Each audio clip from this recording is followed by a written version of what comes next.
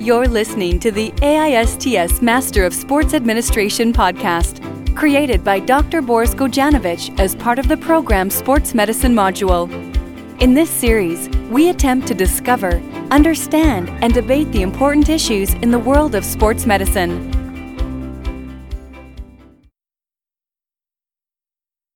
Pete, what's up, buddy? It's been 9 months. Time enough for a child to be born. Classes are almost over. We've gone through so much in the last 9 months, but I still don't see you hitting the squash courts. What's going on? Yeah, no, Sandeep, I know, man. I've been telling you all year I was going to get out there with you, but I'm just going to come out and say it. I'm scared. I had that Achilles surgery about a year ago, and I just don't think I can risk it. Achilles? You never told me that. Tell me more. Oh, I can't believe it. You must be the only person in class I haven't complained about it to. Really, it was just bad luck, I guess. Just playing in a football match again about a year ago, and it was completely innocuous. I just took a step forward, and on my right foot that was planted, I just felt a pop and went down. Sure enough, it was a fully ruptured Achilles tendon. Had the surgery to repair it, I guess, a little more than a year ago now. But it's been a long recovery, and I don't know. I don't know if I can do it. But help me understand this. You have recovered, right? I've seen you playing football. What's stopping you from playing squash? Yeah, you've seen me playing football, but I've mostly been walking around the field, and passing the ball when it comes to me and not really exerting myself, not really taking any risks. You can do that on a football field, but obviously, you know this, on a squash court, you can't go easy. You're constantly lunging, constantly pivoting. Just seems like way too big of a risk, especially on an already weakened Achilles. It's very interesting you say that, because I've heard something exactly the opposite recently. From where?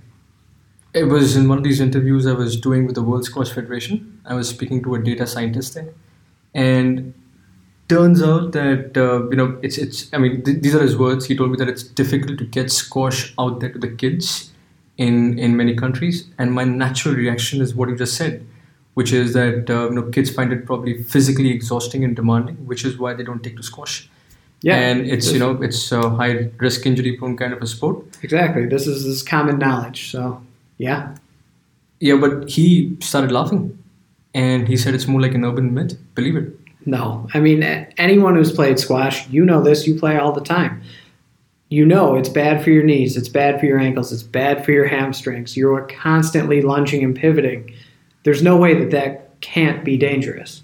But I think the key factor is the term anyone, because this is what the guy told me, that in the last 10 years, in a decade, only 4 professional squash players have been seriously injured. I think the term anyone is key here.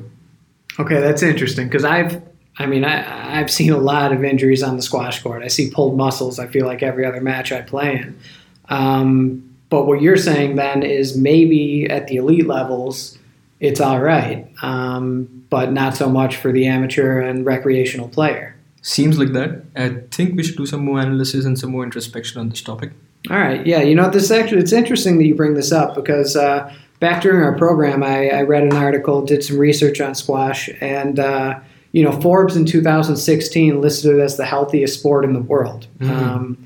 Players consistently have a heart rate of about 190 BPMs, run almost 5 kilometers per match, obviously do hundreds of lunges per match.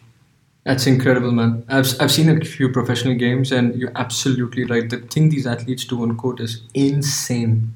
Yeah. I remember reading also that most of the injuries in squash are caused by overuse. So, the common major ones are to the ankles, the knees, and the elbow. Also, eye injuries are obviously common, but that's a quick fix. You just wear the protective eyewear, and you should be fine. That's true. I've had niggles in the joints and my ankles throughout the last 10 years when I played squash, right? And what I normally do is I just stop playing squash for a bit. It goes away. But every time I kind of play intense squash for more than a month, it seems to resurface. Huh. All right. You know what? I actually just found this article that I was referencing. And it says here that, so it lists the number of injuries per 1,000 hours of play per racket sport.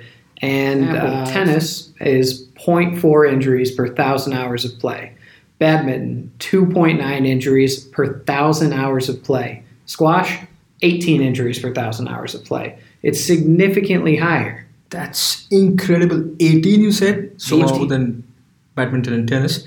But what is the sample type and persona for this kind of a study? Do you remember?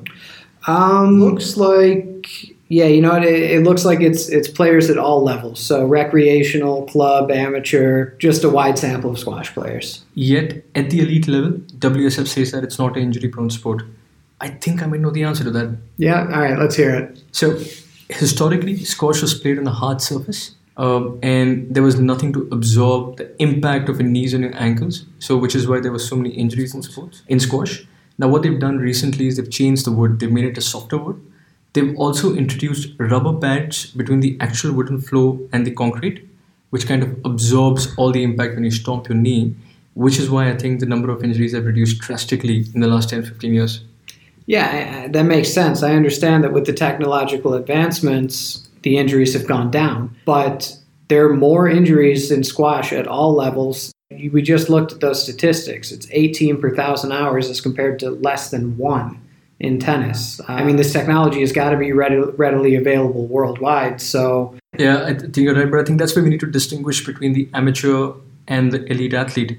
I think squash is intense. We know that it does take a toll on your body. But I think the injuries are an outcome of other factors.